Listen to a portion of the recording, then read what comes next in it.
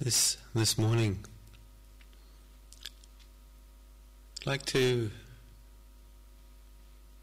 conclude the series of talks we've been giving that have been primarily focused on the meditation instructions and practice, and of course somewhat broader than just that, but essentially we've been speaking about the different areas and objects of meditation practice in the unfoldment of the Vipassana, the insight meditation.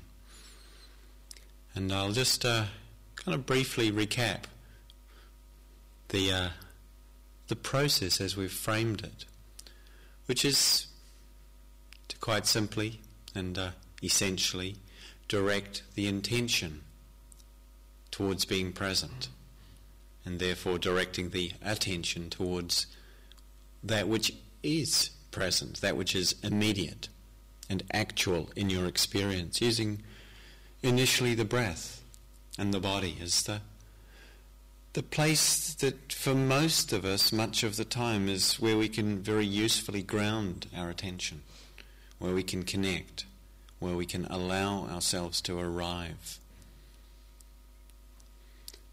And as we start to develop a deepening relationship, a more sustained connection with the body, with the breath, with that simple sense of presence, of openness, of connection,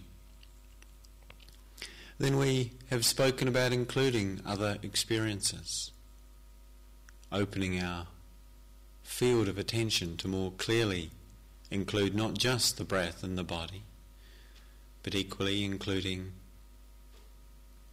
the experience of the hindrances that we spoke about, the different challenges that arise that make it difficult to stay present if we're not clearly aware of them and how to respond to them. Spoken about noticing the quality of experience that's either pleasant, unpleasant or neutral, which we call Vedana, the feeling tone that triggers the reactivity of mind, and the real importance and value of noticing that aspect of each experience, that quality within each moment.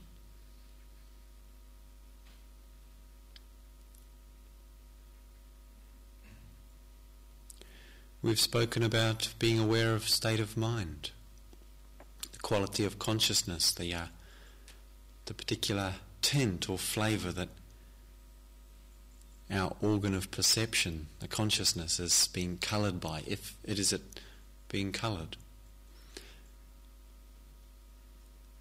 And as we become aware of these different experiences, the one that perhaps that stands out most, that you might say, well, just a moment, why hasn't someone mentioned this? It's hopefully what's coming next, and perhaps not a great surprise to hear that we equally need to include the content of our thoughts, the fact of our thinking and the content of our thoughts in the practice of mindfulness, in the process of being awake. The thoughts are a kind of an interesting aspect of our experience, sometimes remarkably interesting, in fact, given that mostly they say the same old things. But to reflect upon them, to see, what is this that we call thinking? It can be easy to imagine that thought is somehow the problem. And there would be few of us meditators who would have not, at some occasion in our meditation life, had the thought, gosh, I wish this thinking would stop, or at least slow down, thin out, stop bothering me. And in that thought, not having quite noticed that was a thought that was saying that. And somehow there's a problem in the fact that thinking has a problem with thinking. So it's worth acknowledging that there's this aspect to our experience that is powerful. It's very powerful, and we can see why it starts to feel like it might be the problem or an obstacle, because of the way we notice how lost we become in it. There's the famous quote from Ajahn Buddhadasa, who's a great teacher and really brought a lot of wonderful originality to some of his expression of Dharma. He lived in Thailand in the 20th, in the last century. It always sounds like that should be a long time ago, the last century. It wasn't that long ago, as you know. And Ajahn Buddhadasa was once asked, how would you describe the world? This man has written enough books to fill a library by himself. He's incredibly scholarly and also very original in his thinking, as well as very much interested in just the nuts and bolts of daily practice and life. And when asked a question like that, one could have imagined a wide range of possibilities that he would have answered, but he used just 3 words in his response. How would you describe the world? He was asked, and he responded, lost in thought. And it's interesting, isn't it? Because it really seems to pick up the most salient features of the whole thing. Everything that's going on, or much of what's going on, is going on in the world as a result of that fact. That it seems like most of the people, most of the time, are lost in thought, and even those of us who are trying very hard not to be are certainly on occasion in the same condition. And to really take note of that, to really see, to recognize that reality. And then to look at, well, what is this? What is this thing that we call thinking? What's going on here? Because Dharma practice is to look directly at experience. And often we can't really look at thinking because we're lost in it. We're not even aware of it. We're somehow believing the story that it's telling. Or we're struggling with the fact that it's present at all. And so, what is thinking? And we all know what it is, but what is it actually? It's a movement of thought, a flow of concepts, like linguistic constructs, words, ideas, and images, pictorial or visual constructs in the mind. Some people will notice that they tend to think mostly in words, and it's mostly language that's sort of running inside. Other people will tend to notice that they think more in images, and that it's more like sort of scenarios that appear with which one is engaging or relating. And most of us actually experience a mixture of both, though we may be more attuned and aware of one or the other. But it's often useful to notice if there's an image in the mind, just to check and see, is there some thinking? Well, the image might be part of the thing. Is there some language, some storyline going on with this? Or if you notice some storyline going on, some language in your mind, just to take a moment to check, is there an image here that this is creating or reacting to, these words that are in the mind? Because we do see that they're sticky. We do see that thinking is something we get lost in. And the easy reaction, and I'm sure most of you are quite familiar with this, is that sense of just trying to get rid of it. That's not necessarily the most useful thing, as again, I'm sure most of you are quite familiar with it. To see how we identify with the content of our thinking, how we tend to grasp it. Thinking of and by itself is not a problem. It's not outside of the Dharma in any way. In fact, the Dharma teachings would not be available to us without the capacity of thought that was able to express them and allow them to be communicated.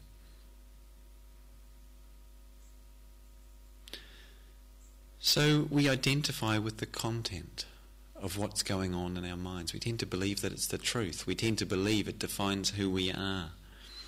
We tend to grasp at it, either wanting it to be so or not wanting it to be so, which is just the same grasping in its negative form, we could say. And sometimes when we take hold of our thought, we find ourselves going on some remarkable journey to some place far, far away. And it's amazing how it happens. You know, we just hear a sound, and maybe it's the sound of a bird, and just a little song that we hear, and we are interested. We don't notice that we're hearing. We think it's a bird. Oh, it's a beautiful song. And this isn't hearing, this is thinking. It's a beautiful song. Oh, I remember when I last heard that song. I was walking down a country lane with my teenage sweetheart, and suddenly we're filled with a sense of sort of delight and sweet reminisce and nostalgia for those beautiful, innocent times. And we're in another world. We're not in the meditation hall. The storyline takes us into this, and there's a whole emotional process that comes up with it. It's a mind state of delight, happiness. And then, of course, the thought keeps going. It doesn't stop, and it starts thinking about, so that was lovely, but then after that walk, remember how we... da-da-da-da-da, and at some point we remember how that once sweet teenage romance ended, and how painful and difficult that might have been for us. And then we're plunged into some depth of despair or grief or hopelessness or confusion. Why was it like that? And it's all the storyline running that we haven't seen, we haven't noticed. That's somehow taken us from being here in the room, hearing a sound, to somewhere long in the past. And we're lost. And to see in that how the thinking itself has this sort of pull to it. If you actually sit and feel what happens as thinking arises, often it's got a certain sense of almost a pull to it. That it's really useful to notice, because it's like we're attracted to it. There's something about the way that thinking configures the appearance of the world for us that is very attractive. And so, in attending to thought, what's asked of us is not to come somehow down heavily on it with some judgment, condemnation, blame. No need to conclude that we are, hopeless meditators, failures, and never going to succeed. When we get lost in thought, what is asked of us is simply to recognize it and to reconnect. Initially, and when the mind is more prone to becoming lost in the thinking, most useful just to notice that's thinking, come back to the breath or body. As you get more calm and more stable, it's possible to actually notice and stay a moment with the experience of thinking and begin to explore it. But the first thing to do really is to establish an intention of some degree of caution, I guess you could say, with believing what the thought has to say. Because the thought often believes it's really important. It's kind of curious, isn't it? All these thoughts spinning around in one, and they all come with this, I don't know if you ever do email, I guess you probably do, how they sometimes come with a priority red flag beside them, which means the person who sent you this one thinks this one is more important than the other 500 that just appeared in your inbox, or my inbox in this case. And you think, maybe that's true. Sometimes they are, and sometimes they really are not more important at all. Someone just wants to make a sort of put a red flag on it and hope I'll look at it more quickly. And it's like, unfortunately, it seems almost all the thoughts come with that little red flag attached. We think, oh, priority, it's priority, better look at this one, better look at this one. And yet, as we start to see them more and more, and, you notice the fact that they're repetitive, they're cyclical, they're habitual, they're very rarely original. We start to notice that, we realise that, maybe all we need to do is simply suspend believing them.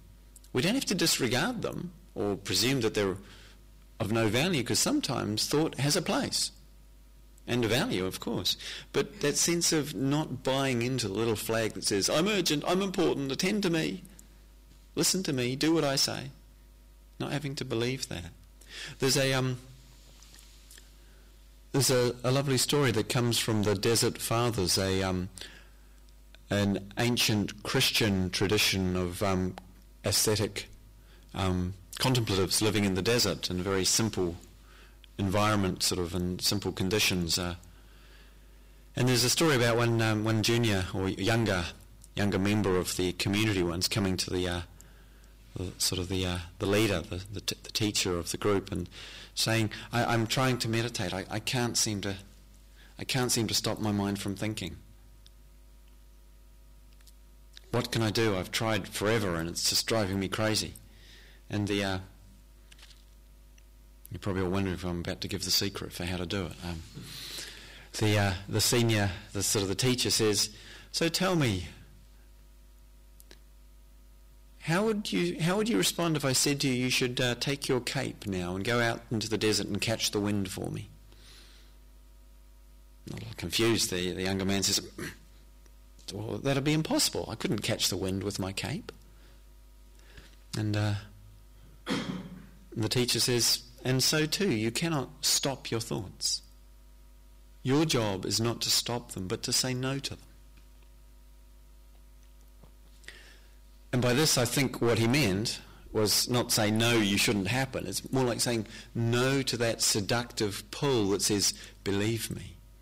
Or, Alice's, the label on the bottle that Alice in Wonderland encounters, "Drink me." It's like, sure, it's turned up, but you don't have to swallow this thing. And probably most of us are quite familiar with the psychic indigestion that comes from swallowing it all, believing the truth of everything that flickers through our minds. So can we say no, insofar as say no to being pulled out of our connection, of our sense of ground, of presence, not being pulled off our seat? That's what we say no to, not to the arising of it, because thoughts are just thoughts. I mean, I kind of once had the image that like thoughts grow in the mind like grass grows in the earth. It just does. And sure, you can mow it and keep it quite flat for a while, and a certain aspect of our practice is about really cutting through all of that, minimising the degree of sort of fertiliser we're giving to the thoughts. But at some point, they come back, of course. And so observing them, recognise them, name them for what they are. It's thinking. That's obvious. And then to see, that's a judgment. That's a planning thought. It's about the future. This one's about the past and it's nostalgic and sweet. Or it's about the past and it's full of grief and regret. Just noticing, what's the story going on? Is it a fantasy? Is it planning? Is it excitement that's driving it? So noticing also what the kind of the flavour associated with the thinking is.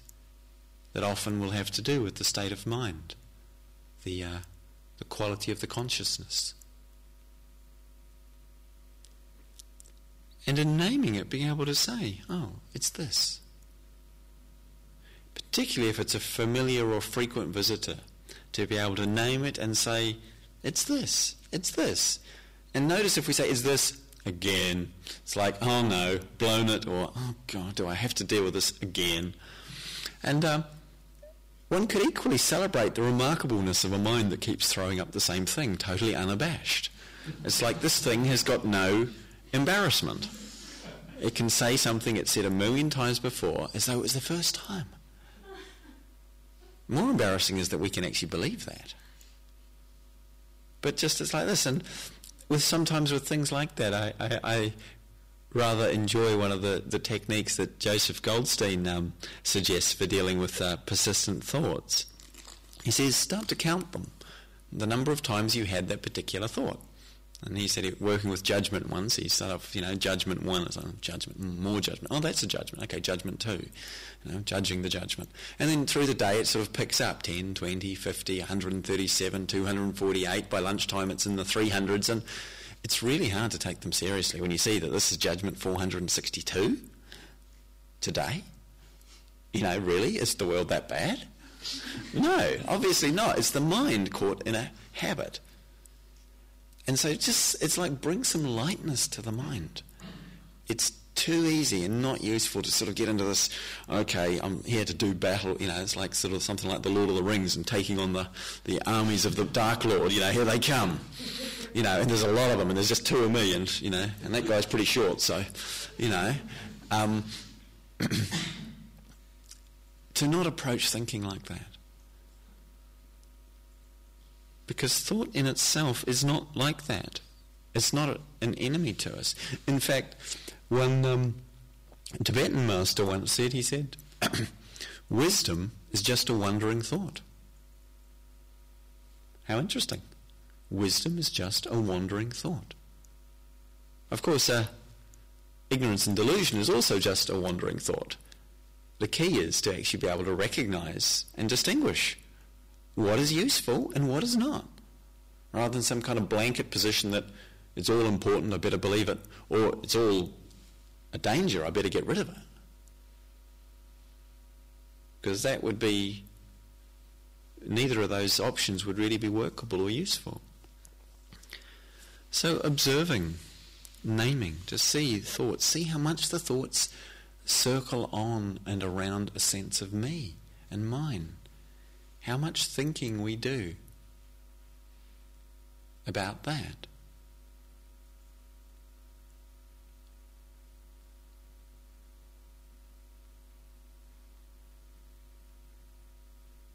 I'm trying to remember if I mentioned this the other day or not. About other people thinking about oneself. Did I talk about that?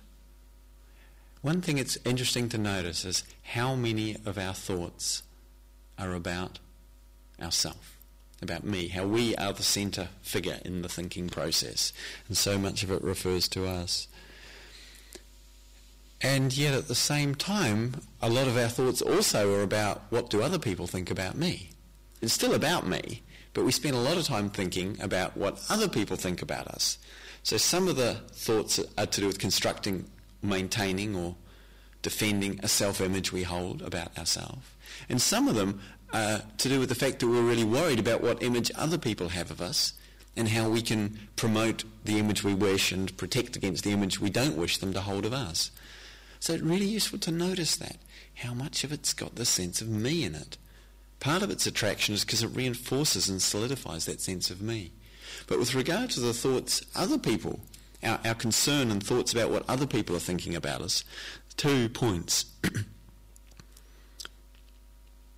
I was teaching a retreat here just a week ago, so that's why I think I might have just said this to you, but I'm pretty sure now I didn't. Sometimes it gets a little blurred, sorry. It was about a week ago I said it. One teacher once commented, what other people think of you is none of your business. I think it's really useful. It's their business, it's their problem. Your thoughts about them, now that's your business. But their thoughts about you, we've got no access to them for starters. And really not worth being too concerned about. But even more I find amusing on this topic, another teacher, I don't know who the original speakers of these pieces were, said you would spend a lot less time worrying about what other people think of you or what other people are thinking about you if you knew how little time they spent doing it.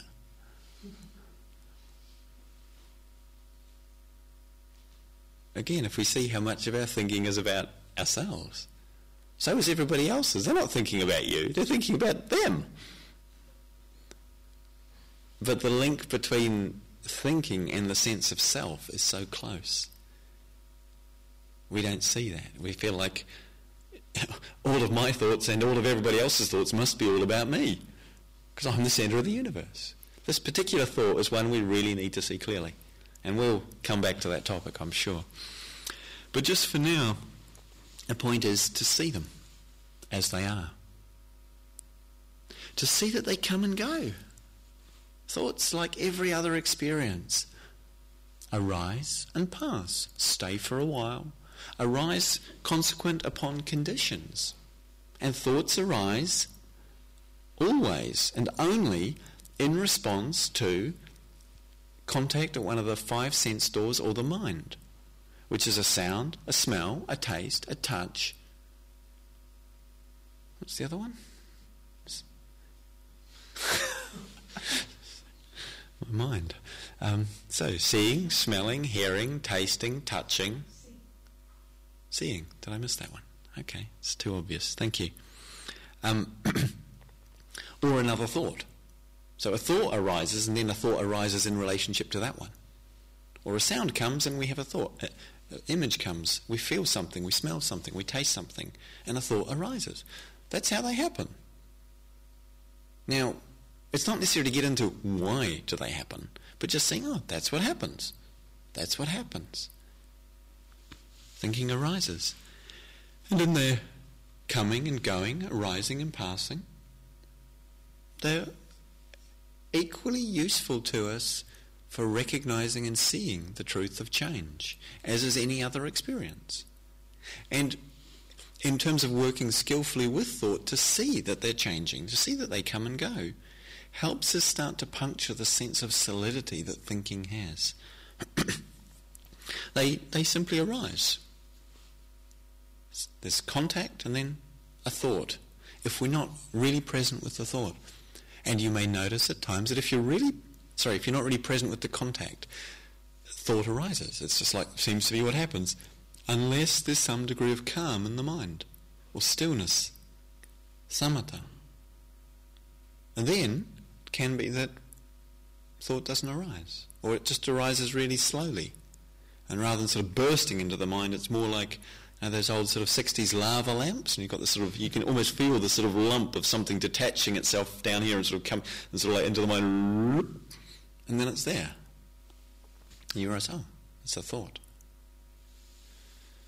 But whether they're moving quickly or slowly, just to recognise a thought, thinking, come into the body, and be in contact with your body. If there's any charge to the thinking, if it has any momentum or tendency to be repetitive or to feel like it pulls you in some way, it's because there's an emotional component associated with it.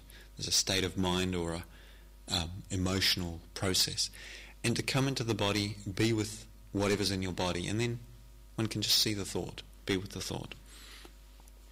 And to notice the thought that says, I am thinking. It's my thought. I'm responsible. I made it happen. To see that this is just a thought. It's not the truth of things. It's just a thought that says, I'm thinking. If we grasp onto this thought, if we believe that it's true, then we suffer, because if I'm thinking, surely I'll be able to make myself stop thinking. And I can't, so obviously I'm doing something wrong. This conclusion has been somehow come to by meditators in, every situation possible, it seems. It's me thinking. Because it's me, I should be able to stop thinking. But because you can't stop thinking, what that means is it's not really actually you doing the thinking. You're receiving it. But it's like if you're a radio as opposed to a radio station. If you turn the radio on, it receives, but it's not producing the radio. It's not in charge of the DJ, as you've noticed. Or else you get it to play some better music. Wouldn't you? I certainly would.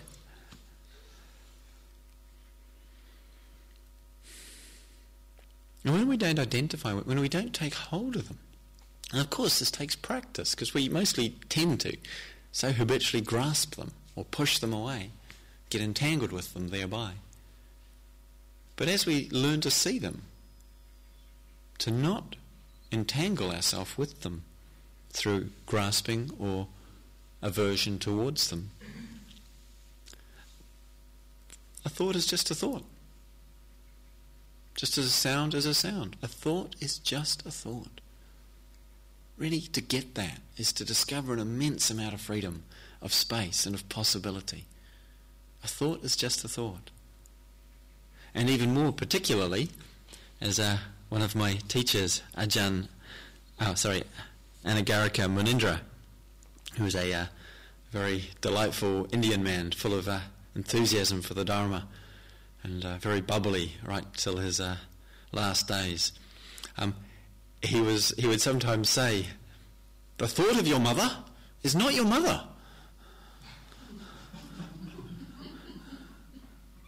And yet somehow we react to it as though it is, and we're in there having a dialogue with our mother. But it's a thought. The thought of your mother, the thought of anything is not that thing. It's a thought. How remarkably liberating. And then we start to see, when we don't take hold of them, that actually they're more sort of fluid or tenuous. They can appear so solid to begin with, and at times they reappear with solidity, but we can also experience thinking as something quite fluid, something quite transparent, something quite sort of discrete pieces of a thought, rather than thinking. It's like, it's like as if we were watching a movie and then suddenly, we hit pause and we say, oh, that wasn't actually really what's going on. That was just some pictures, some storyline, some image. And we can start to notice the space between thoughts. Even when they're moving quickly, there's always space between thoughts. We just don't notice it because somehow space doesn't seem to offer the same possibilities of establishing control or security or identity. And yet the space is there. Thoughts complete themselves. And just like there's a full stop on a page, there's always a space before the next one. And as we're less identified with them, as we grasp hold of them less, then the space starts to show itself as more and more substantial and significant, and ultimately having more potency than the thought itself. That when we start to attune to the space, to see that thoughts arise out of emptiness and pass into emptiness. They come from nothing particular, but at the same time they come from all things. They come from the interdependent, interactive, creative process of life. Thoughts come, thoughts go. They are, and then they are not. And just to notice when they are not, boom, stop. Particularly if you have a difficult or recurrent or somewhat emotionally charged pattern of thinking that you're encountering at times, really skillful to notice when it's there. That's perhaps the obvious. But notice also when it's not. So noticing absence is just as important in Dharma practice as noticing presence. Particularly if it's anything afflictive, which we might imagine when it's arising or present, this again, or more of this, or, we can sometimes struggle with difficult patterns like thinking, or certain kinds of thinking, to be able to just see when it's not there. So that when it does arise, the illusion of solidity, of continuity, of substantiality starts to dissolve. Because that's where the problem is, not in the thought, it's in the substantiality we give to it by investing in it with grasping or aversion, with the hope that it can do something for me or the fear that it will do something to me, this thought, whatever it might be.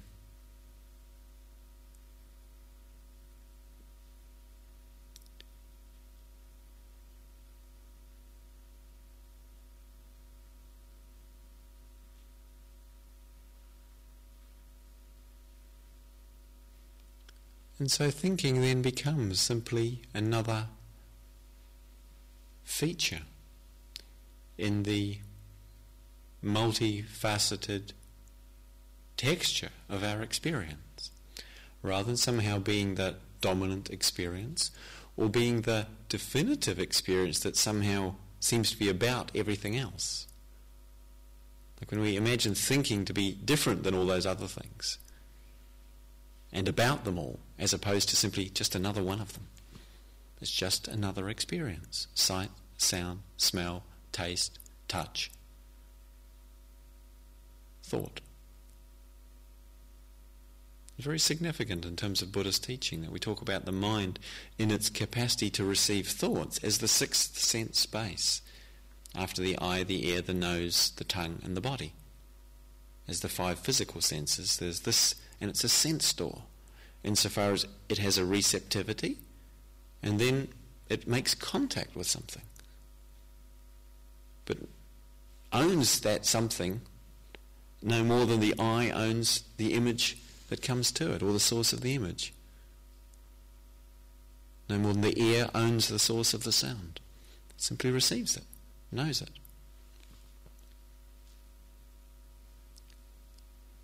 And so let thinking be just thinking.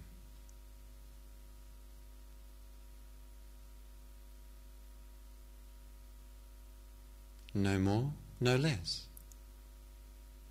And then we have the opportunity to really see the thought that carries wisdom, and we can listen to it. The thought that expresses delusion or ignorance, and we can see that we don't need to follow it or listen to what it has to say. And this ability to discriminate what is wisdom and what is ignorance, seeing that it is thought that reflects them. This is the basis of a profound transformation.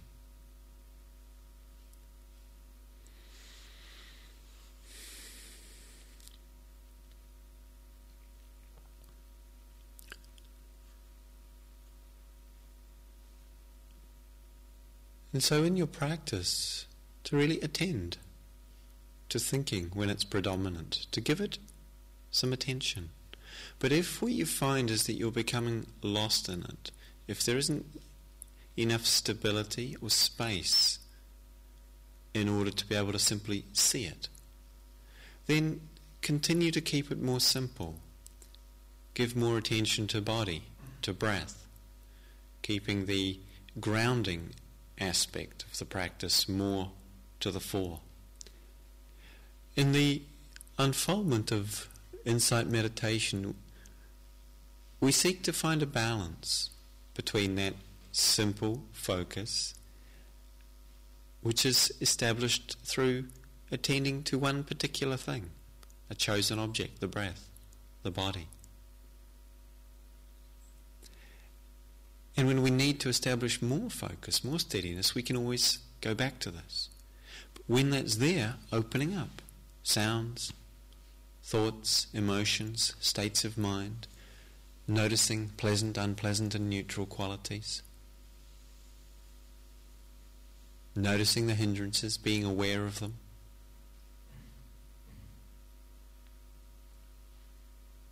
seeing how they often express themselves with certain kinds of thoughts and feelings.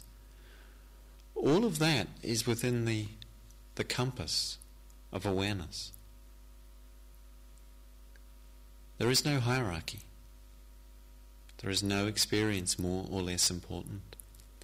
There is no experience from which you can somehow learn more, or another which does not offer that same possibility.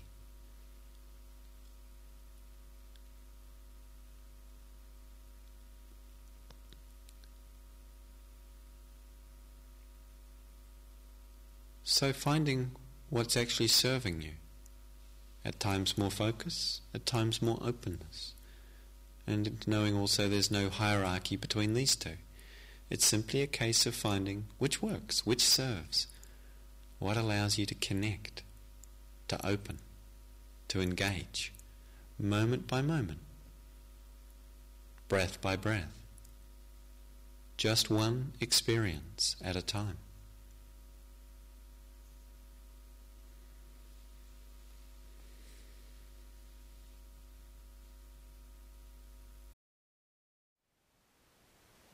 Thank you for listening. To learn how you can support the teachers and Dharma Seed, please visit dharmaseed.org/donate.